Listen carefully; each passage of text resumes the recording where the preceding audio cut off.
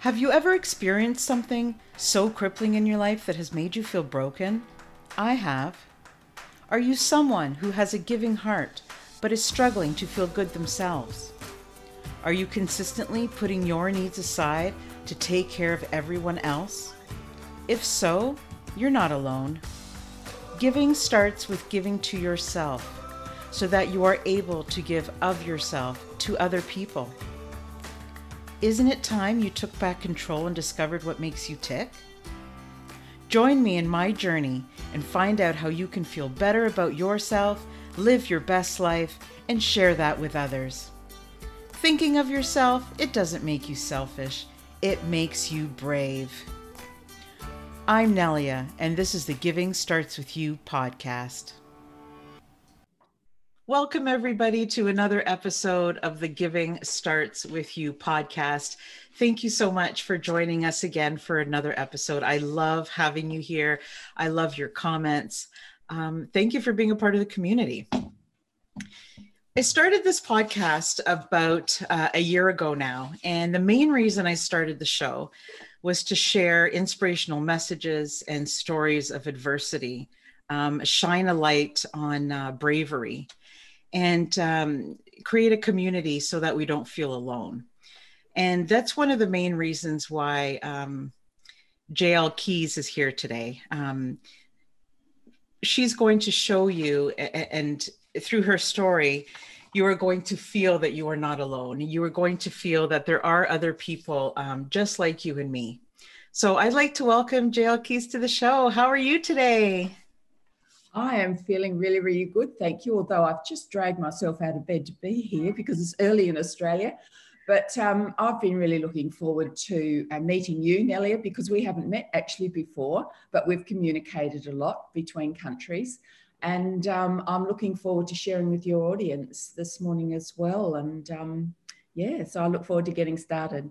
Thank you. What time is it in Australia? It's 8:30 a.m. in the morning. Not that that's really, really early, but beside the work that I do here, I still do relief teaching, and we're actually on holidays from teaching. So I was hoping to get a bit of a sleep in.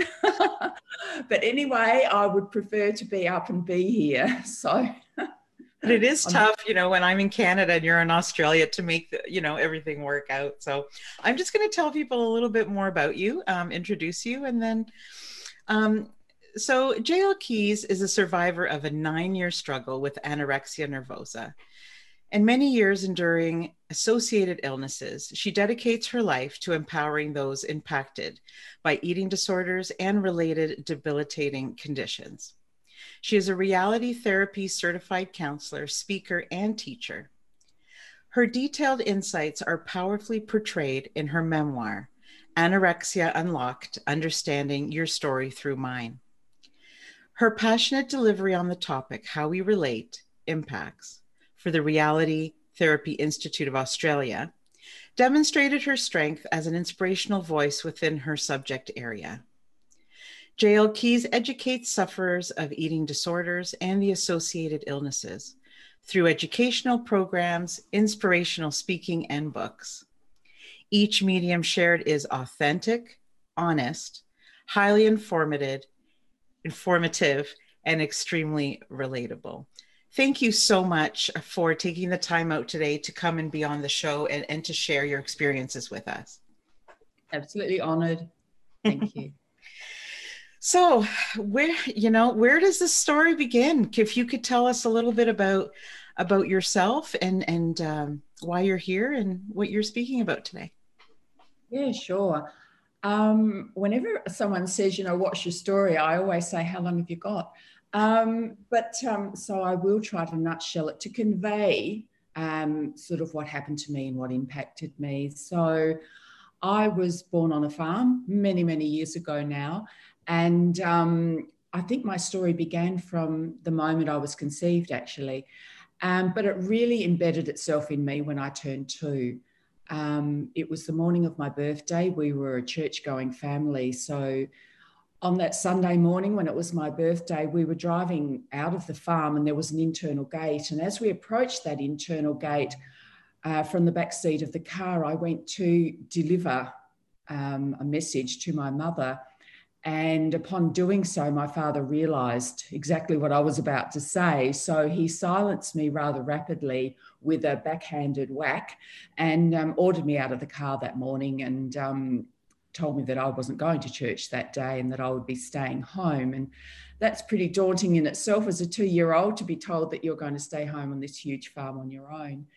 Completely on your own.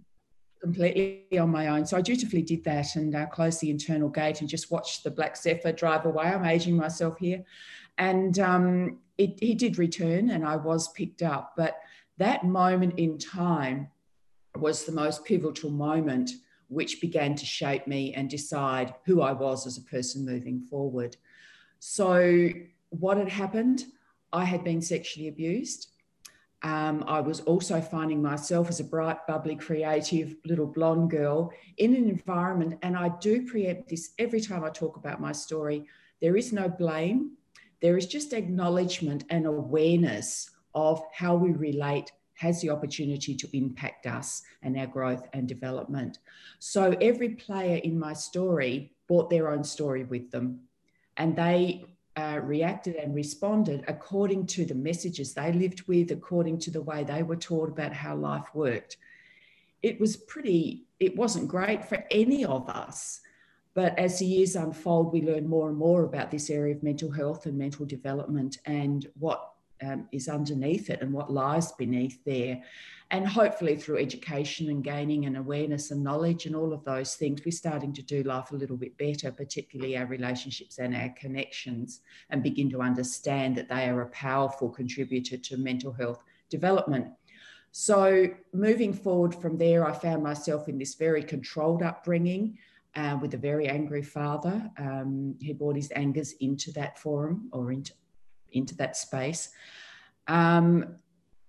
Huge religious undertones, which really constricted what I could and couldn't do. Punishment was high on the agenda and all of those things. So over the unfolding years, I took with me the message that morning that embedded itself in my brain. You'll be blamed. I'll be killed, all of those messages, and it will all be on my fault. So the responsibility of everything that had happened to me all of a sudden became mine, and I wore it like a glove. And so my perception of the world became one of punishment, one of looking over my shoulder and making sure that I became the perfectionist and the person I felt I needed to be in order to avoid all of those horrible things from happening. So with that dialogue running through and creating my agenda, that was the life I began to see as well. So it wouldn't have mattered if people, came in and probably accepted me. I would still somehow see it as non-acceptance. But unfortunately, as I went forward, my father decided when I was 6 that he would go into the religious ministry. So we shifted to Adelaide. And for 4 years, I went to 2 different schools there. The world shrank again because we just mixed with people connected to that religion. And I also then endured bullying. I went to 2 different schools. It was exclusion, isolation, bullying, feeling very, very alone through those years and desperately adopting behaviours that I thought would see acceptance come through the door, and it never ever worked. It never does. So we spent 4 years there, 3 years down at Port Macdonald, a little fishing village here in South Australia. And before we left there, I went down there from the ages of 10 to 12. And during that time, I was beginning to grow and become aware of the way people lived and began to mix with people and go, hang on, you're swearing, you've got lots of money, you actually go to cabarets and drink yourself blind and you do all these naughty things, but you're not getting punished. So confusion was another layer. How come you can do that and get away with it? But if I do it, I'm going to be punished in some way. So confusion added my wonderings about life and how it worked. And then 3 years later, off I went to Kimber. I'd become a top athlete, a straight-A student, all of those things that I became. And the unpopularity certainly was just in my face every day. I was picked on, I was isolated, all of that. So the fact that an eating disorder, and that's in a nutshell, there's so much more to that story, but at 15, anorexia nervosa found its way to me. And at the time, because I'm quite a bit older, the awareness around eating disorders and the fact that they even existed wasn't a medical thing. So for 9 years, I just did that to myself. No one asked the questions. I went from a strong athlete, winning everything, creating records, to a barely there existence. And no one ever asked the question. I mean, my mother did take me to the doctor and say, look, this is what's happening to my daughter. And the doctor was, oh, yeah, what are you eating? Oh, that sounds all right to me. You know, there was no connection made at all. So, but at 24, I was married now and living in Victoria. So I'd shifted again. My life is full of shifting. And I met a psychiatrist there, and that was the first time I heard anorexia nervosa. And I looked at the paperwork and went, wow, this is me. But fear and anxiety just became my life. So even though I discovered what I was doing to myself, the fears of actually changing that whoosh, came through the door, sat up at me, but they were never identified. I was simply forced to put the weight back on, with the understanding that when you put the weight back on, all will be forgiven. You'll be fine, and we won't have to see you again. You know, yay! But that didn't happen. I fearfully restored the weight over probably a couple of years, but then in its place became chronic fatigue, debilitating 2-day migraines where I just wanted to cut my head off. Anxiety, of course, fear-driven behaviours, OCD joined the repertoire when I became pregnant. I just OCD'd about everything and did for about the next 10 years. And suicidal depression joined me after I gave birth to my second child, a little girl. And that was the most debilitating of all of the mental illnesses. That's the one I never want returning to me. So I then went blind to every healing modality that I could discover. I would go into, but none of them helped me until we shifted back to Adelaide with 2 young children, and thinking that this was going to be it. We then shifted up to Darwin, which is the north of Australia. My husband applied for a job that I didn't know he'd done, and we ended up in Darwin, and that broke me. Fear was huge. Darwin, people from Darwin, you're beautiful people, but at the time and who I was, I could not cope with the environment that presented itself to me there. And my children were just going backwards. My son was really suffering, and my marriage failed. And I brought the children home. We'd rented out our 2-acre property, so I brought them back to that property. At that time, I wanted to know how to emotionally support these little ones through that process and that change, that huge change in their life. And I was introduced to a lady called Joan Hookstad, who practiced reality therapy underpinned by choice theory. And she sort of applauded me with how Colin and I were helping the children through that time.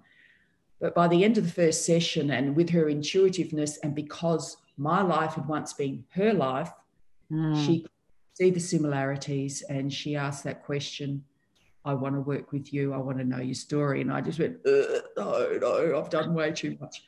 And but probably a couple of weeks later, I was sitting on a balcony here with a girlfriend, and we were chatting all things, you know, difficult in life and whatever. And she asked that pivotal question that came to me, I guess, at the right time for when I was ready to now move forward and actually recover. And she said, Jael, do you think there was something that happened in your life that has created what is happening for you? And that very question, which had never been asked of me before, just saw me go from the chatty morning cuppa mama, you know, while the kids were at kinder or wherever they were. And I just flew under her table and shook and went into anxiety and fear. And when I sort of recovered from that, we just looked at each other and went, So I went back to Joan. I made that first appointment with her, and it was the work that she did and the process that she took me through that not only made sense of why my body hurt, but made a lot of sense of who I had become and why I had become that person at that point in time. By now I was 37. So sorry, that was a long nutshell. That's okay. There's so much I want to say. Oh my goodness. First of all, I'm sorry. I'm sorry that you went through those things. And I know that you know none of that was your fault. And, you know, from one woman to another, I'm sorry. Well, thank you. But I'm also sorry for, we all bring our stories to these sort of platforms. And I really am grateful that you're bringing your story for the people that you will help as well. And, to the audience that are listening today, as you and I've said when we first met this morning, it's all about helping others and others understanding that your story is important, and you deserve to have it heard and unraveled and unlocked so that you can move forward in a positive direction in your life. So, yeah. Thank you. Because I believe that it heals ourselves as well as others. So there's nobody loses, everybody wins. That's right. That's right. At the beginning of our conversation, I found it so wise because you had said right at the beginning, you said that each person is the way that they are because of how they were brought up and their own story. They all have their own story. And I don't think, at the time when things are happening to us, we don't see that. We're way too young. But as an adult, when we figure that out, is so wise, I think. It doesn't excuse anything, but it helps us, I think, from, just humanity point, it just helps us understand maybe why. Because when we're not blaming ourselves and we're not blaming them as well, it does help, because we're not here to blame anyone. And I don't know, when you said that, I just think more people need to realize that people have their own story. At one point in my life, I said, oh my goodness, I realized as a teenager, my parents are so much more than just my mom and dad. Like, they're actual people. Like, there was a separation there. And now having my child, I'm like, I'm so much more than just a mom. I'm a woman who grew up with her, anxieties, with her anger, with everything. And that shapes what kind of person I am, good or bad. So the fact that you said that, it just stuck with me, because I think it's so important that we realize that, so that we don't blame. It just helps us to understand. But yes, there is no excuse, no excuse for any of it, honestly. But yeah, I appreciate you saying that. Yeah, I think that was something that I need to come to terms with, because when you first start to work on a story like the one that I have, the one that you have, and you realize that there's parents and adults around you that are involved in that story, you can add to your anger, you can add to perhaps revenge or whatever emotions, surface for you when you're beginning to acknowledge your story. And I think a powerful way of dealing with that for us as someone who wants to recover and wants to heal is to step back and be mature enough, I suppose, to say, hey, these are individual people. Everything you just said, Nelia, these are individual people that have got their own story, their own messages, their own shaping. And until they are prepared to look at that and change the way, they are going to stay like that. And so you're hitting your head against a brick wall if you want to change it, unless they want to change it. But in understanding, particularly standing, that's right, taking the time to stand in my father's shoes and learn about him as a child. And I did that. What experience did you have as a child that shaped you? What happened to you? What messages, what relationship connections did you have? What adversities and all of those things that saw you become the man who felt he had to go into the religious ministry because that might bring acceptance through to. He was really living my story as well. But unfortunately for him, he never got to the point of, enough, I'm going to look at who I really am. I'm going to stop playing this game. And once you do that, you go, oh, it changes how you deal with it and changes your perspective. And also allows me, one of the things I found difficult in my recovery was giving myself permission to do it differently. I love upbringing, this is how it is, this is how life is, bingo, bango, leave it at that. But giving yourself permission to do it different and step outside of the box that you were put in, that was a huge undertaking for me as well, because of the fear that was wrapped around me as well. So, yeah, I'm probably blurring on a bit now, but just sort of adding to what you've just indicated. And I think that might be helpful. There may be someone listening to us today that goes, hang on, I never thought to do that. I want to understand who my mum is. She was the one that did all this to me, or he did that, or whatever. Let's just step back and look at what shaped them. That So actually they can't do it any other way. Far out, you know. Don't know It's a better real sometimes. moment. Yeah, yeah. Yeah, and right when if you haven't begun the healing process, I think it's too early to do that.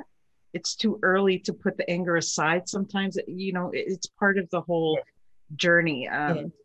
But Yes. it's incredible because those people may never realize it themselves because they haven't gone on the healing journey. They're still in the same spot.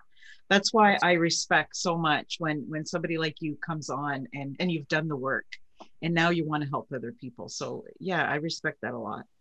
Um, it just we talk a lot about self-love on this show and how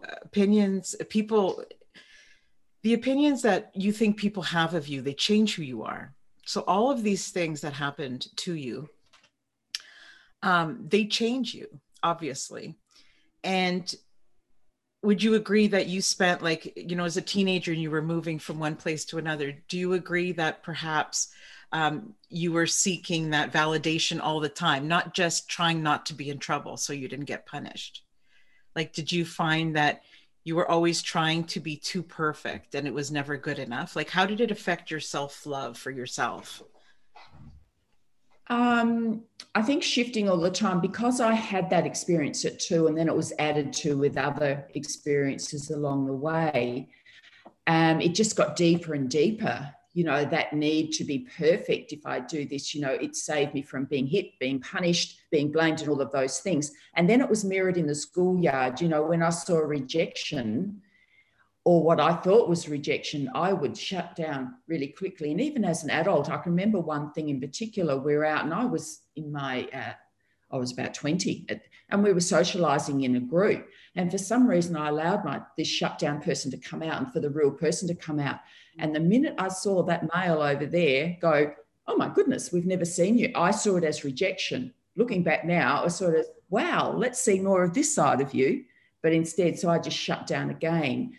But so the impact it had, I was always looking over my shoulder, always looking for acceptance. And because the isolation and bullying supported the fact that you're rejected, then, yeah, sorry, what was your question? Because I don't think No, I'm I just answering find, you. no, it's fine. I just, you know, a big thing for me is I know that the way people think about me, whether or not I agree, makes it true. So with all these things happening, All right. you didn't really have time to figure out who you were because you had to be everything they wanted you to be perfectly. That's what it sounds like, right? Yeah. So it doesn't really feel like you had time to discover who you were. That's so hard, especially as a teenager. You didn't have a safe place because you had home. And then, a lot of people, like now with COVID and the pandemic, school was a lot of people's safe place. And you didn't have either, you had nowhere that you felt you could be yourself. So I just wonder how all these expectations and all these things, how it affected how you felt about yourself. Like, did you blame yourself or did you know this is them and not me, like at that age? At that age, no, I don't think. I think, as we've indicated before, life just happens. And as a child growing up, you accept what is happening around you without questioning it. I think I just spent, I don't think I ever questioned it, not about me and who I was. And because you don't have that level of awareness as a child growing up. That's all you knew, right? That's all you Yeah. know. But certainly when I shifted up to Kimber and I was 13, 14 and 15, and you're going through that time where people are coming out and stamping themselves on themselves. And if I look back now, I probably did in a way look at other girls in particular, coming into the schoolyard, the popular girls, the ones that had the boyfriends and all that. And I did do that comparison. What's the difference between you and me? You're an athlete too. I win everything. You sort of come in second or third to me. Yeah. Why is that? And you're popular because of it, but I'm not. So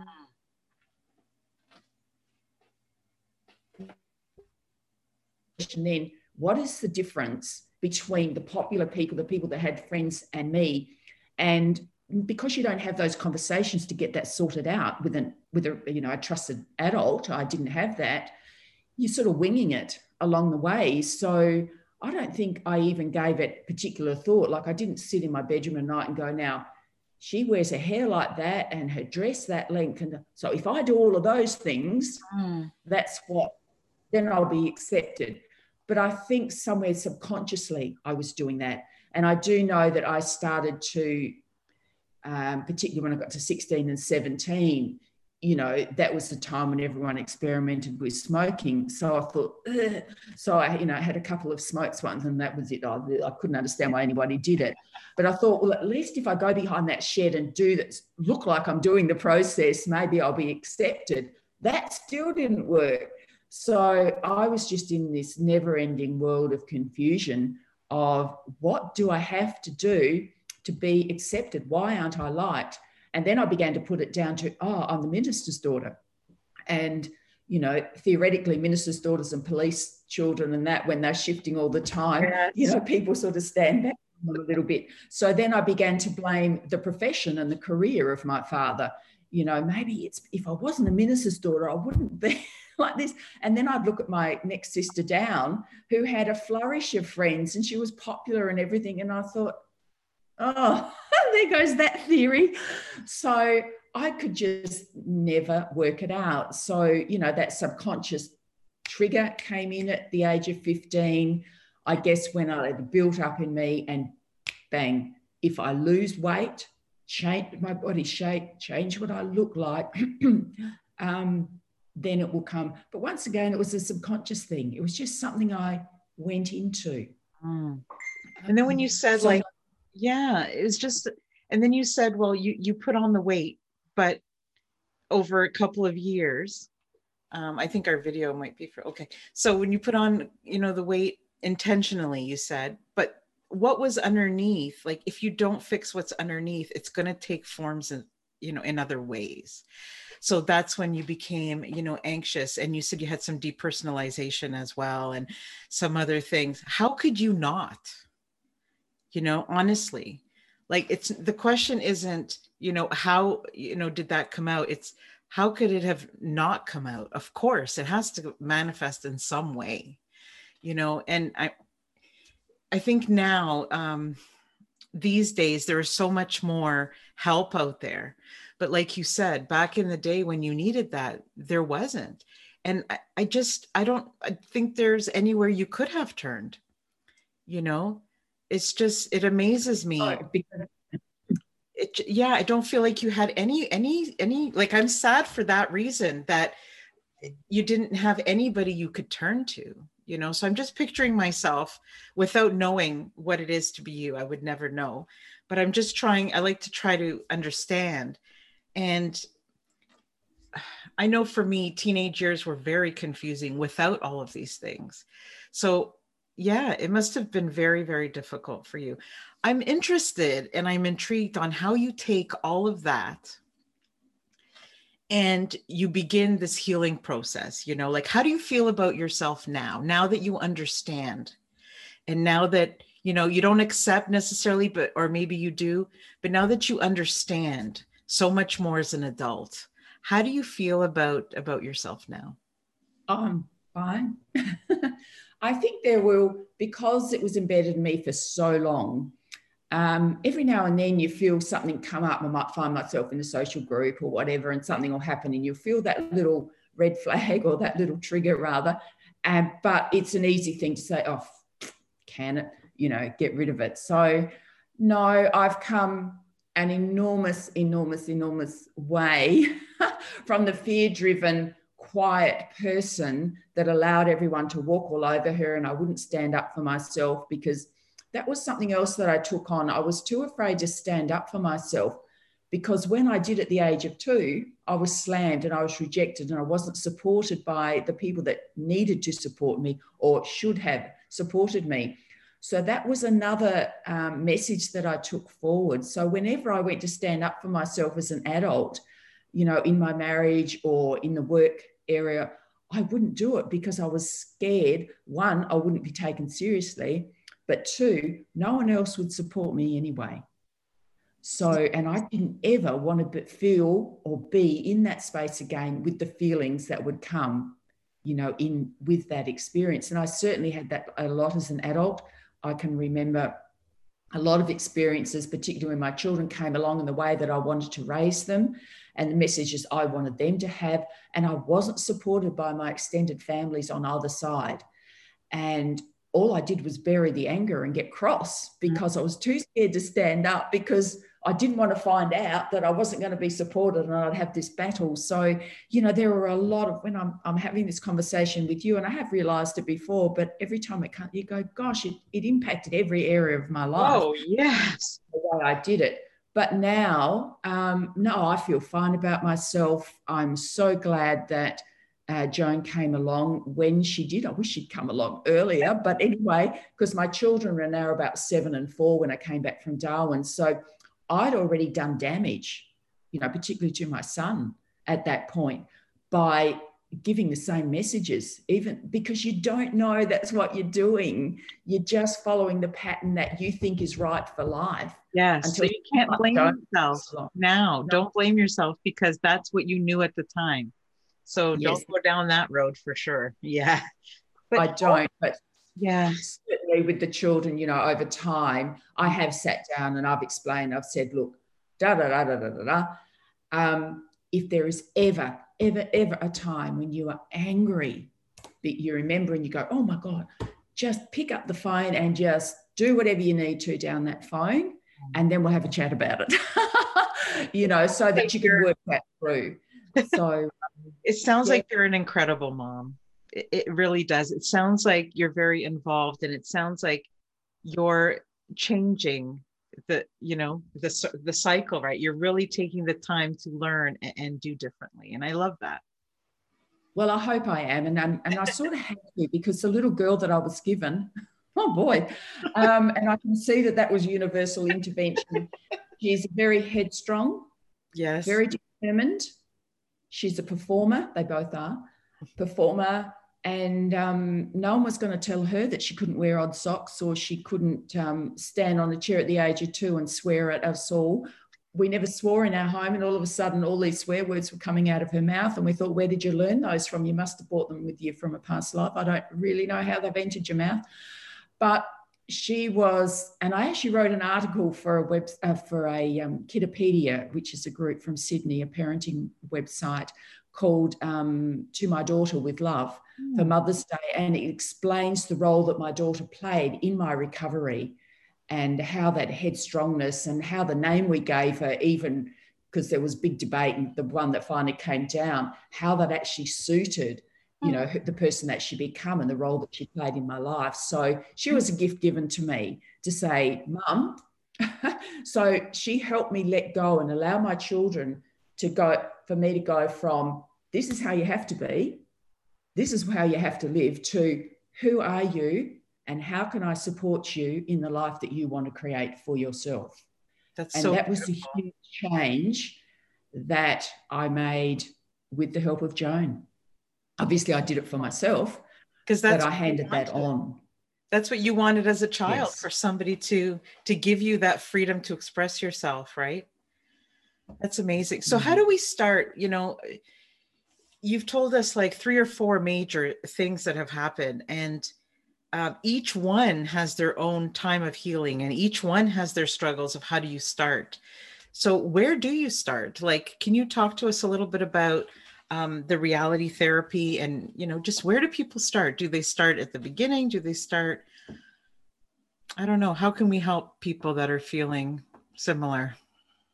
Well, the people that I work with now, and I'll go back to, what Joan did for me. Yes. The best place to start is with your thinking. And probably how I'm going to explain it today is great, but I also preempt it by saying, don't do it on your own.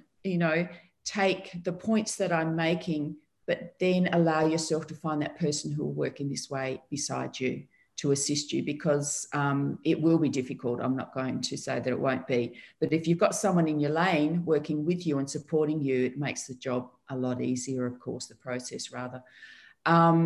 So Joan began by looking at my thinking, because when I first walked through her door, I didn't know about the sexual abuse. Okay. It had been buried away and I had no recollection or anything of it. However, she wondered because of the behaviours that I was presenting to her.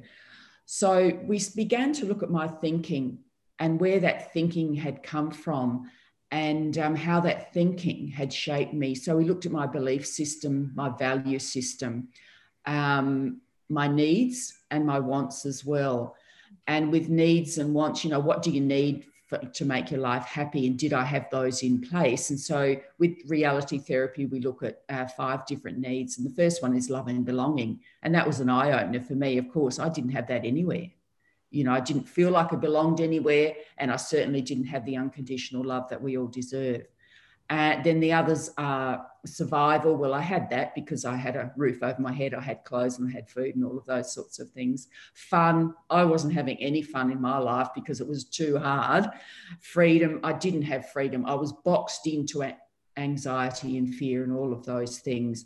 And did I have any power? And by power, I don't mean power over. I mean, was I an empowered person?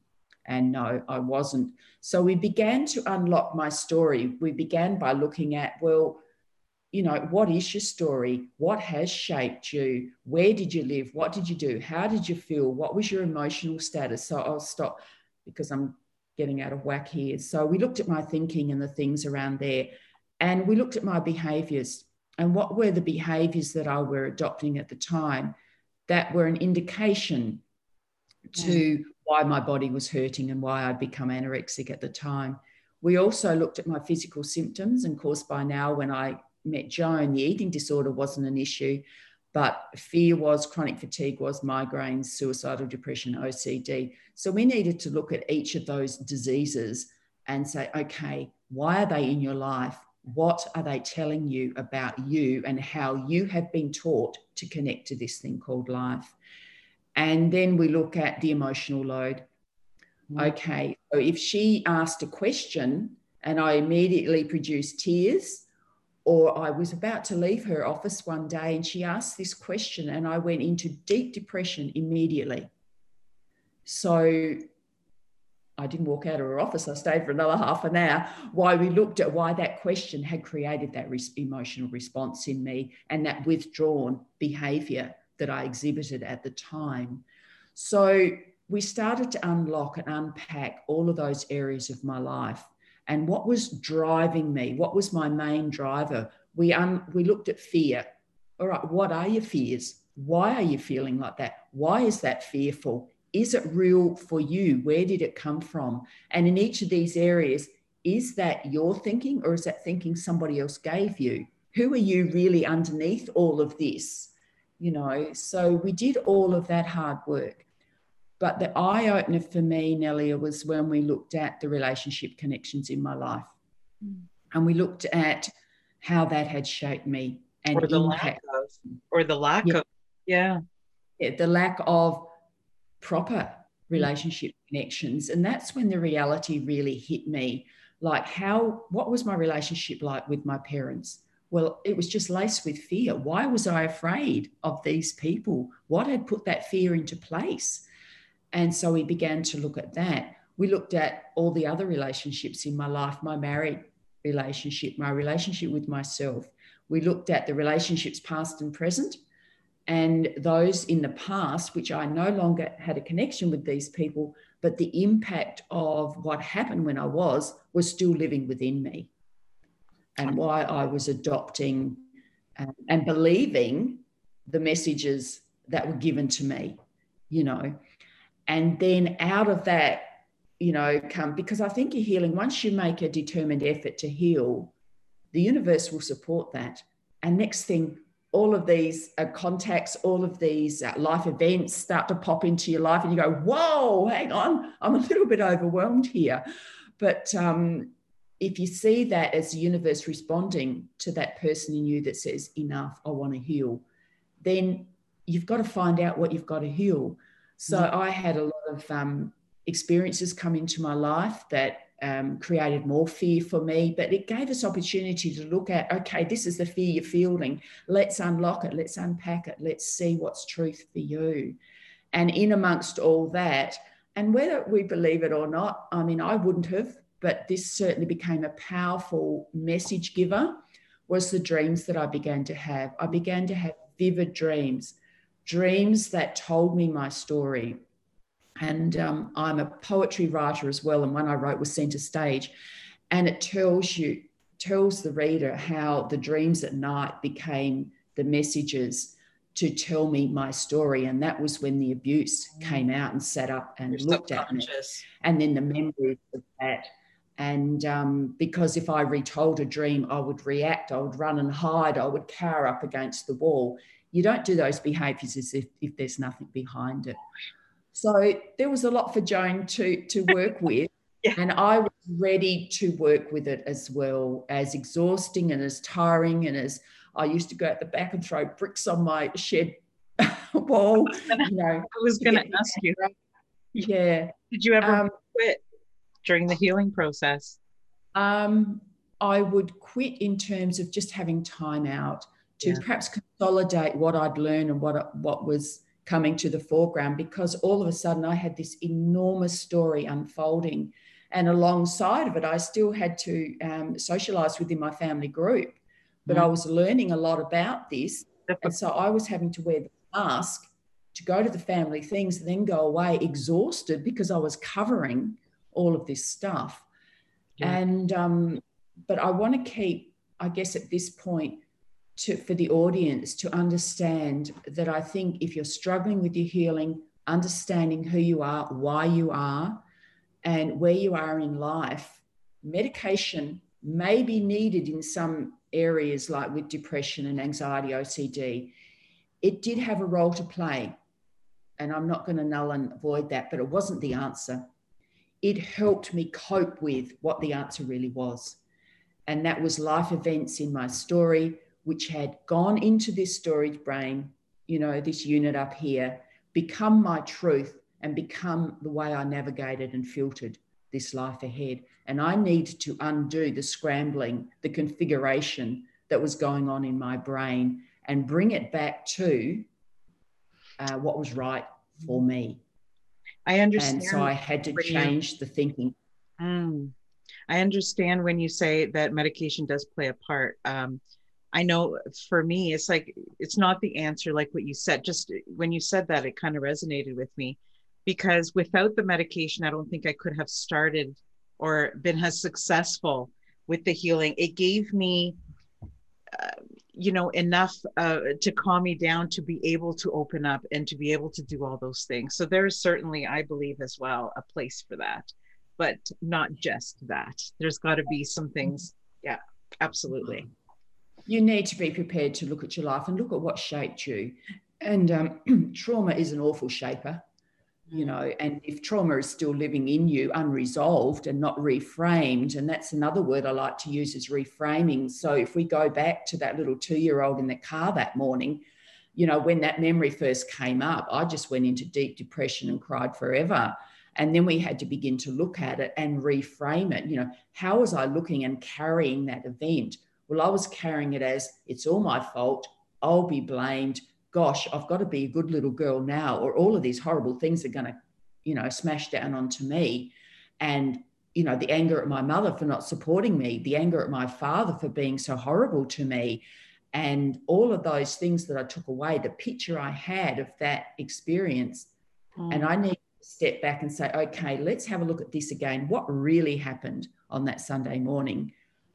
You triggered in my father. He lost control is what happened. He lost control because he knew he was going to be outed. So he had to silence that pretty quickly, because he probably thought he already had, but he hadn't, because I was about to. So his fear created the response that he did. My mother, who I thought, why aren't you helping me? Her fear came into play, her fear of men, her fear of being punished. Maybe not being able to stand up, but also not wanting to acknowledge as well. If I don't hear it and I don't know about it, I don't have to deal with it, and we can all just keep moving down this road without having to deal with the reality, this elephant in the room here. So when I began to understand them and reframe it and put the reality back. And that's what reality therapy, let's look at the reality of it. And when we put the realness or the reality back into there, then I was able to free myself from the huge responsibility I took on and realize that no, there was no blame for me, no shame for me, no big whacking stick coming out for me, no exclusion or isolation from people who might hear the story because they would understand it. So, you know, I had to really do a lot of turning around of all of that. So it was a huge undertaking, and it did take, you know, a while, a number of years. And yes, I did stop and start out of exhaustion, but I was always brought back at the right time. It was almost like the universe was saying to me, let's have a break and let's just consolidate what we now learn and know. Let's go and try and have some fun in life. And then I'll tell you when to come back. And every now and then something would happen and I would go back and unfold a bit more of the story, and gradually over time let myself off the hook that I'd put myself in, and the straitjacket I'd put myself in as well, and let go of fear. And in the process, I was able to step back and adopt what I was learning for me and give that as a gift to my children. So when Brad, sorry, I'm using your names today, I don't usually do that. When Brad, at the age of 14, I remember coming home one day, and there on my kitchen table, the one I still sit at today, was all the yellow pages. If you know what the yellow pages are, they were a book. Yes. We had a book that had all the phone numbers and everything in it. I remember. You know, and they're all to tattoo parlors. And I thought, what the heck is this? And so I said, Brad, what are you doing? And he even had a design made that he was going to put under his arm. And I said, not under my watch, you're not. And so we had to talk about tattoos. Nowhere in the family, nowhere with anyone we mixed with or anything like that. And just something's come up on my, anyway. Sorry, something came up on my screen that's distracted me. So anyway, I was fairly well convinced that, you know, by the time he turned 18, when the time was that he said, when I'm 18, I'm an adult, I can do what I like, I thought he would have gotten over this. But anyway, sure enough, at 18, he came home one day with his arm all wrapped up in Glad wrap. And I thought it was a henna tattoo, and I thought he was taking the mickey out of me. But it wasn't, it was real. And that really challenged me. Even though I'd done a lot of work, it took me right back to my upbringing of people who have tattoos are horrible people. They're, you know, they're bikies, they're druggies, they're all of those sorts of things. And we don't have anything to do with that. Don't ever put a tattoo on your body. So it was, but by the time that came around, it was, okay, you're being challenged. There's a little bit of chipping away we've still got to do here. And your son has brought that chip in. So let's deal with it. So, and, you know, fast forward to now, and this is outlined, it's an intermission in my book. Let's just pop back to where the tattoos are up to. Let's just tell you where it's all at and how I'm feeling. By the end of the book, hopefully I'm there. And I do get there by the end of the book. But it's a little bit of intermission that I put throughout just to amuse people, hopefully. And now he's got almost a full sleeve on, you know, one arm. And he's now and now you realize that it has nothing to do with who he is. It's just, well, it's an expression. Yes, sorry. Both my children are extremely creative people. Kimberly's performed in Sydney, around the world, all that sort of stuff. And Brad went into music, and he's a singer, soloist, and all of that. He's also a very good artist. And I can see in the tattoos that he's created, they're of his own doing, his own creation. He's putting his story onto his arm. I'd love to see that. Well, and when you go into each of the tattoos, you know, this is when I traveled overseas and I did this, and I went to Nepal and I did that, and that's embedded into here, and da-da-da. And in this compass, you've got this and the jewel of life. And when he explains it, you can only admire it. Wow. But that's what I meant to say. I meant to say the opposite. I meant to say it's an expression of who they are, but it does not mean that they are not, you know what I mean? Like, it's so different than the meaning that you were taught when you were smaller, like when you were young. That's right. Like, a part of me wants to hug that 2-year-old and say, none of this is your fault. You probably don't even understand what's happening. You have no clue as to what you did to deserve this. And the confusion is just like when you were talking about it. Sorry to Yeah. interrupt you. I just... No, that's absolutely fine. That's how a conversation goes. But you just said then, you probably didn't know. I do know now, and of course that's the outcome. I do know my story now, and all the sadness attached to that, and all the secrecy and the fear and everything attached to it all. It's little wonder my life couldn't have but helped go the way that it did. I had way too much stashed away there that needed to come out, and have reframed through the process of reality therapy, and the different areas of reality therapy that we needed to lock into, explore, and help me unlock my life. So, yeah, and discover those keys, those pearls of wisdom that that I take forward, in my life from this point on, as you do, with what you've had to do. Thank you. I'm so glad that you met Joan. During a lot of these podcast interviews that I have, there's always that one special stranger that becomes our lifeline, and she was that for you. And sometimes it makes me wonder, when I look back in my own life, if I hadn't met that one person, where would I be today? And it's just, I think it's beautiful when we can help one another, know that you're not alone, because you're completely correct in what you said. You cannot go through it by yourself. Number one, you cannot see things that other people can see. You're too close to the situation. It's not going to happen. And you need somebody to push you sometimes, or at least to make it safe and trusting. Mm-hmm. Yes, but you also need the knowledge, because what I didn't get until I was 37 was the knowledge. Yeah. I got the bullying, if you like, to put the weight back on. And I got medication, which just made every symptom worse. So I stopped taking. You got Band-Aids. Yeah, Band-Aids. But no one ever asked the big important questions. And I think the first question that needs to be asked is, tell me about your life. Tell me your story. I want to know what has shaped you. And I think that's where you need to start, because in that way you begin to understand their thinking and how they connect and respond to this thing we call life and the world around us. And until we know that about a person, how can we help them? So we need to understand those areas, those systems that we all have, our thinking systems, all of those indicators, our needs, our wants, our beliefs, but most importantly, relationships, because that is where we learn. We learn from the life events we have, and every life event usually has at least one other person attached to it, right. And teaching us, how life and how to respond and what not to do and all the rest of it. So, it's a minefield. It is huge, but it can be contained. It can be brought down, and a process of navigation, can unfold, along there. And of course, with eating disorders, alongside of doing the mental work, you need to do the nutritional work and appropriate exercise at the time.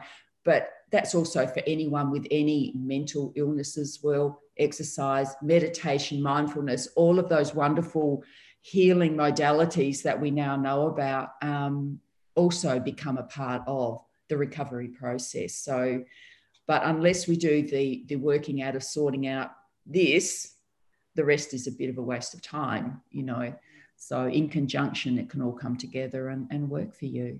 Yeah. And trust. Yeah. Trust is, because that's what we lose, when we've had difficult upbringings or sadnesses or loss and all of those things. Trust, certainly for me, went right out the window. And if you can bring that back in and let go and just trust the process that you're finding yourself in and not get frustrated. I wrote an article for a UK magazine yesterday on that very thing. Trust the process and don't get frustrated like me. I would get a window of an idea. Oh, what was that all about? And I'd get just a glimpse of, part of a life event.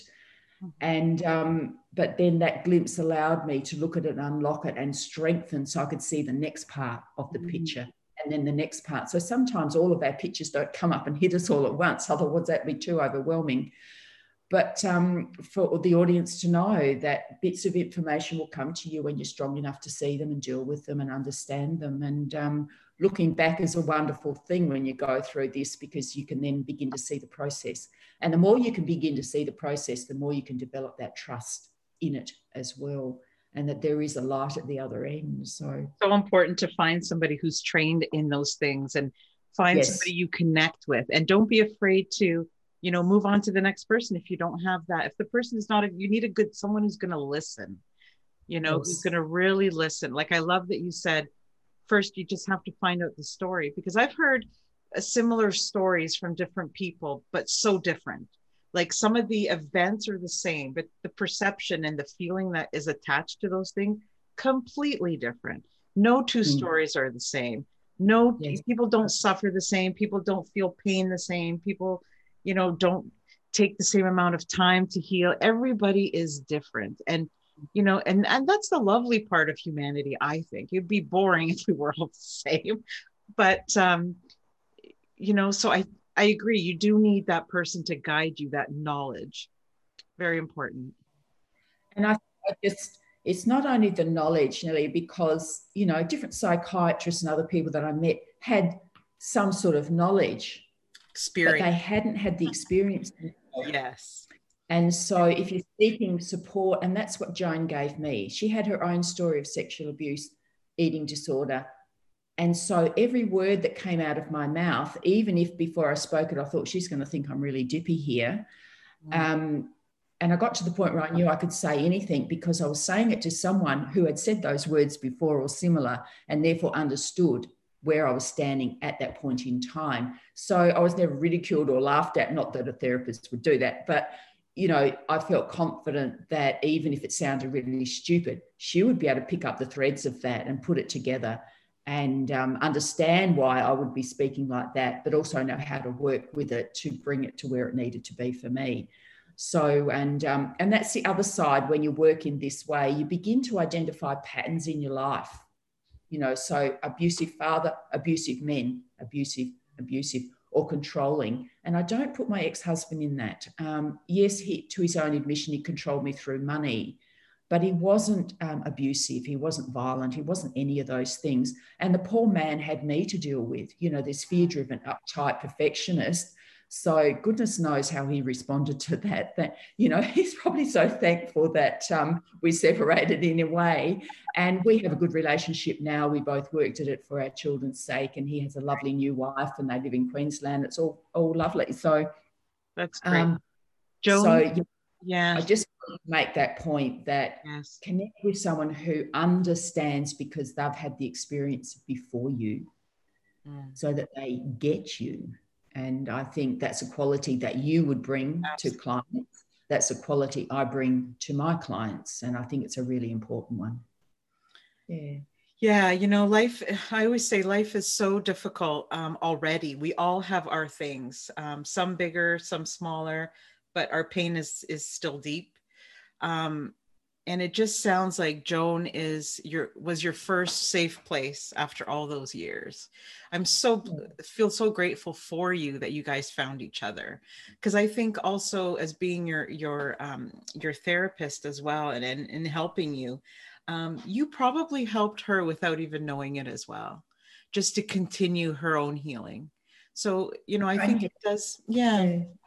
And probably developing her skill as a psychologist as well. I think every client that we get helps us develop our skill better, to know what sentences to use and when to bring this in, and when are they ready to hear this, and all of those skills are honed over time. But I will also add that Joan was certainly the catalyst and the greatest support and the greatest educator for me about my life and who and why I had become. But she was replaced way down the track. And that's another thing, when people are healing, know that, people will be brought in at the right time to support you for where you're up to. So I did have a gap, and then, the universe came in, and I ended up with a male psychologist who works similarly to Joan. And I can see the value of Dennis, because he was a man.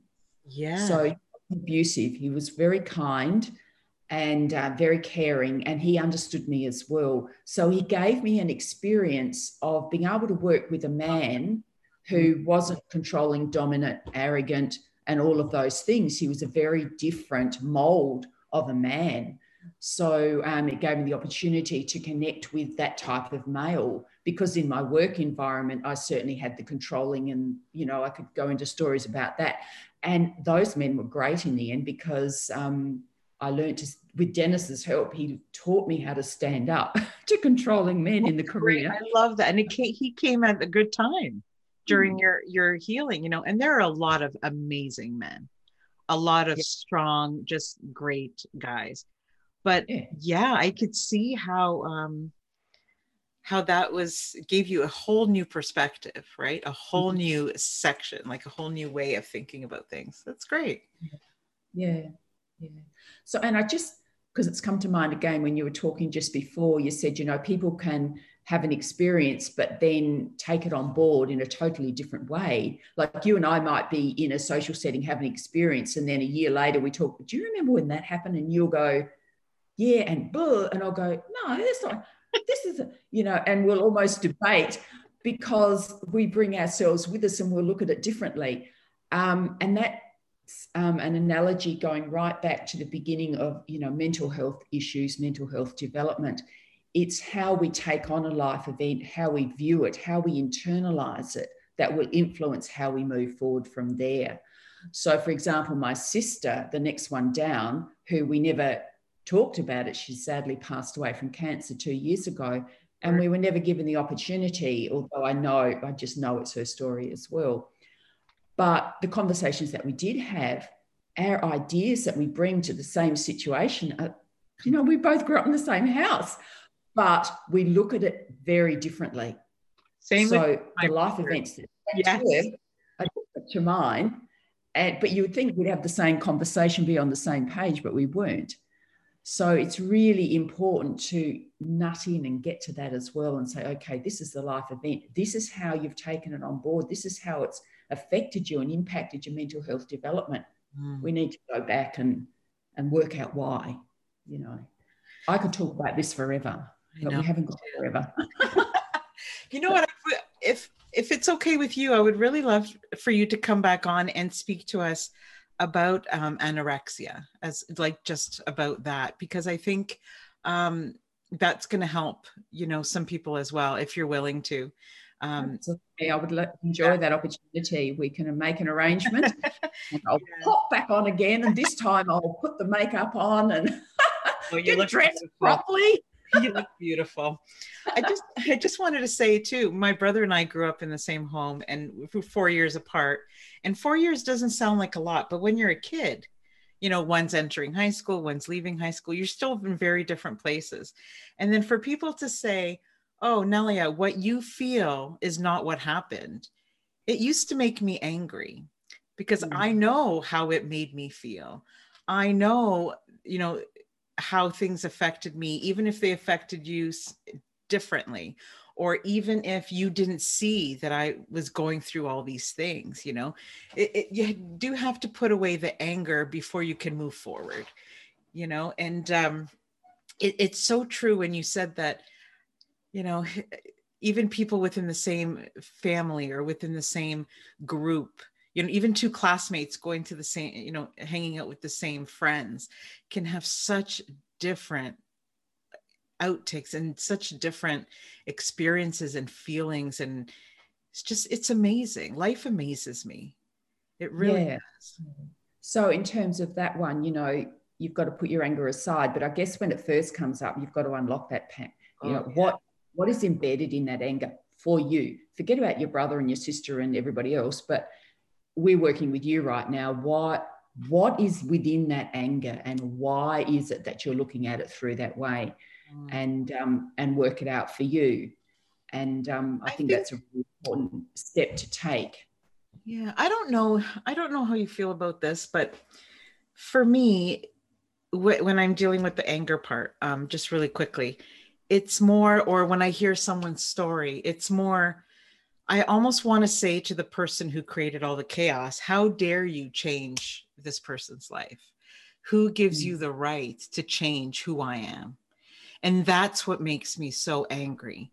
When I do become angry is, you know, and that still comes up for me sometimes, but it's like, how dare you do that? Like, who has the right to change how I feel about myself, to change how I deal with life, to change how what I care about, what I don't care about, how I feel about myself. Nobody has the right to take those things away from us.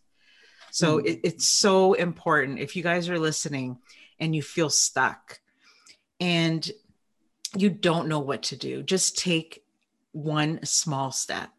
One step is moving forward. Just don't stay where you are.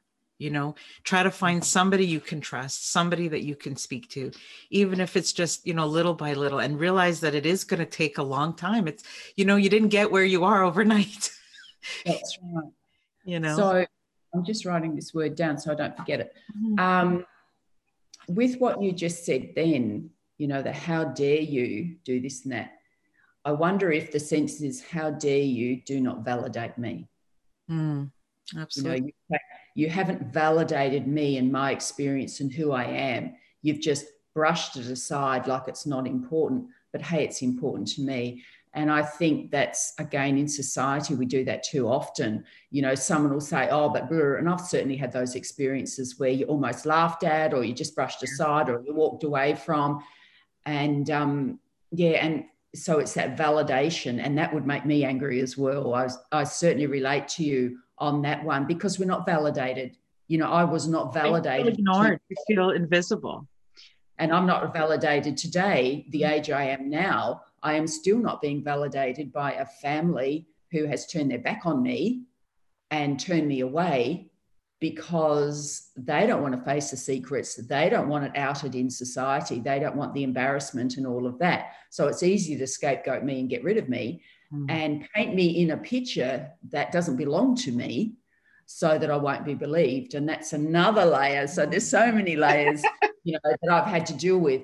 But validation is, a huge thing. But unfortunately, and I hear what you're saying, Elliot, there's so many people's names popping into my head right now where I acknowledge, the how dare you. How dare you treat someone like that? How dare you? Must have known that when you did that, that would be the outcome for that person. How can you sleep at night? Well, I don't know. You'd have to ask that question of them, because somewhere in their repertoire of learning how life works, they learned that it was okay. And to us, it's just like, how? So much we could talk about, like, honestly. So many layers, right, that happen. Yeah. But validation, and I think that's what reality therapy did for me as well. It validated my story. It validated who I had become as a result of my story, but it also gave validation to the person I really was underneath, and allowed that person to come out and to exist, in life comfortably and without fear as well. So that's what that whole process, allowed me to achieve, and allows me to give that on to people, not only my children, but obviously clients, but also in the role as a school teacher when I was a home ec teacher, and in a role as a relief now. There's so many times when I see fear in my students and I go, whoa, what's happening in his life or her life, and it's really important then how I conduct myself and how I relate to that child, so that I don't repeat the pattern in the classroom for them. So it's really opened my eyes of awareness, and I've been a very popular teacher as a result of it. But it's simply because I took the learnings of reality therapy into that classroom arena and did it. So it's been a hugely value addition to my life. And, just in having this conversation with you today, I know that you will be the Joan for somebody. Yeah. I can tell that it's just the way you express yourself and the way you're passionate about, letting people see that there's an out, so I believe that you will be that for many people. Well, I hope so. And that's not an arrogant, I hope so. It's let's cure, That's part of me that wants to come out and see, waken the world up, I guess, to the main thing, how we relate impacts. That's the main thing. So it has a huge impact. And to take responsibility. I've taken responsibility.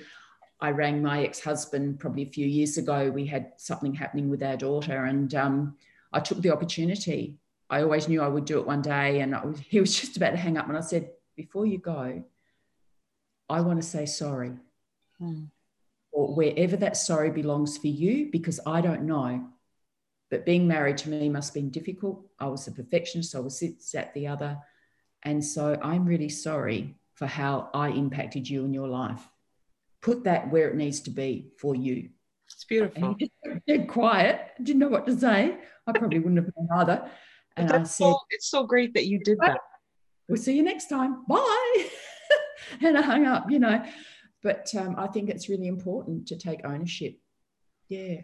I'm so glad that you did that. It's like the book that I just released, my husband, I asked him, I said, would you mind writing a short chapter on what it's like to live with me? And he did. And I read it and I was like, oh yeah, you know, I can see that. But, you know, yeah, we all need someone in our corner, but. Yeah, we do.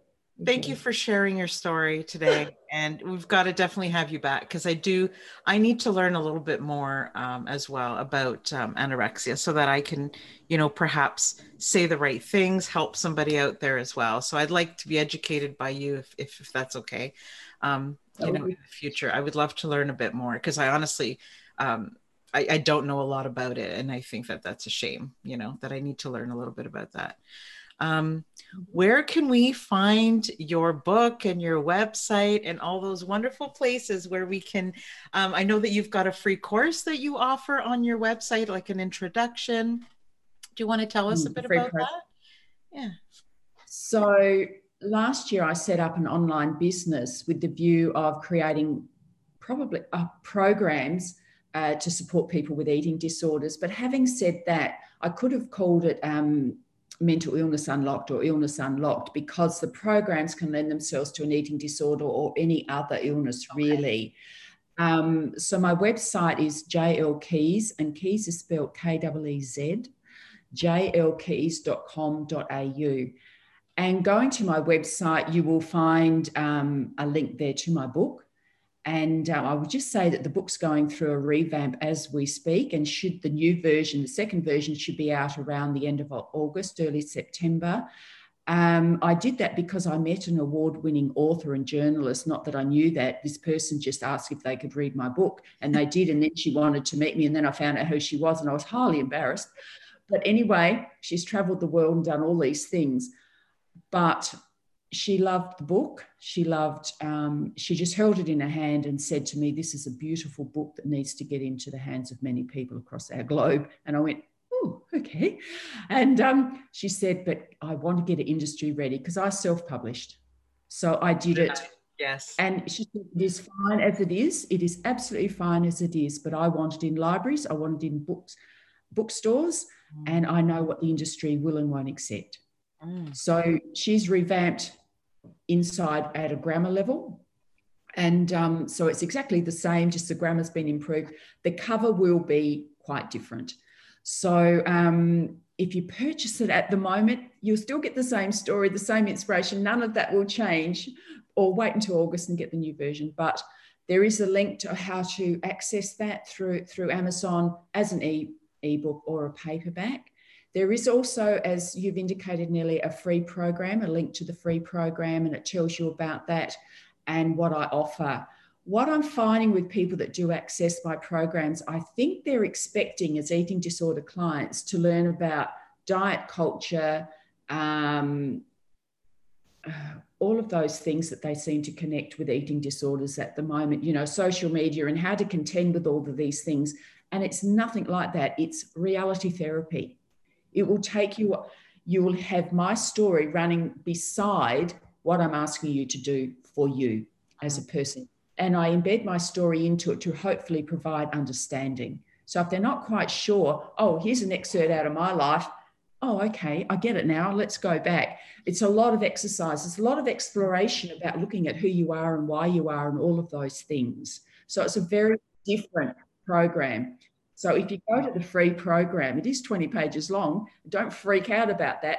I try to put into it all the little areas that I think you need to look at and give you little bits of information. So that's the free program. And then there are there's a 3-part program. There's a nutrition program. There's a relationships program as well. And there's one I designed just for teenagers because you're a different age group to the adults.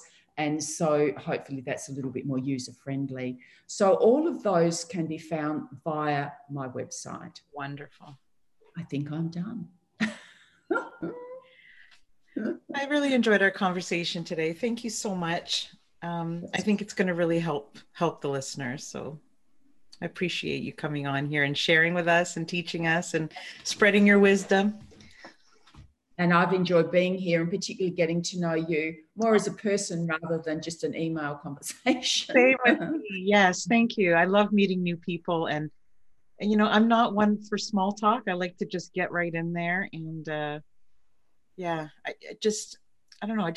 I would much rather have, a deep one-on-one conversation where it actually means something. I'm not a small talk. Yeah. I feel very uncomfortable with small talk. Yeah. You want to get something out of it.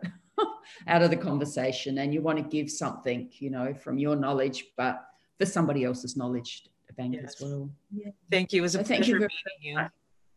Yeah, same here. Thank you for tuning in to this week's episode. If you enjoyed what you heard, please subscribe or leave a review. See you next week on the Giving Starts With You podcast.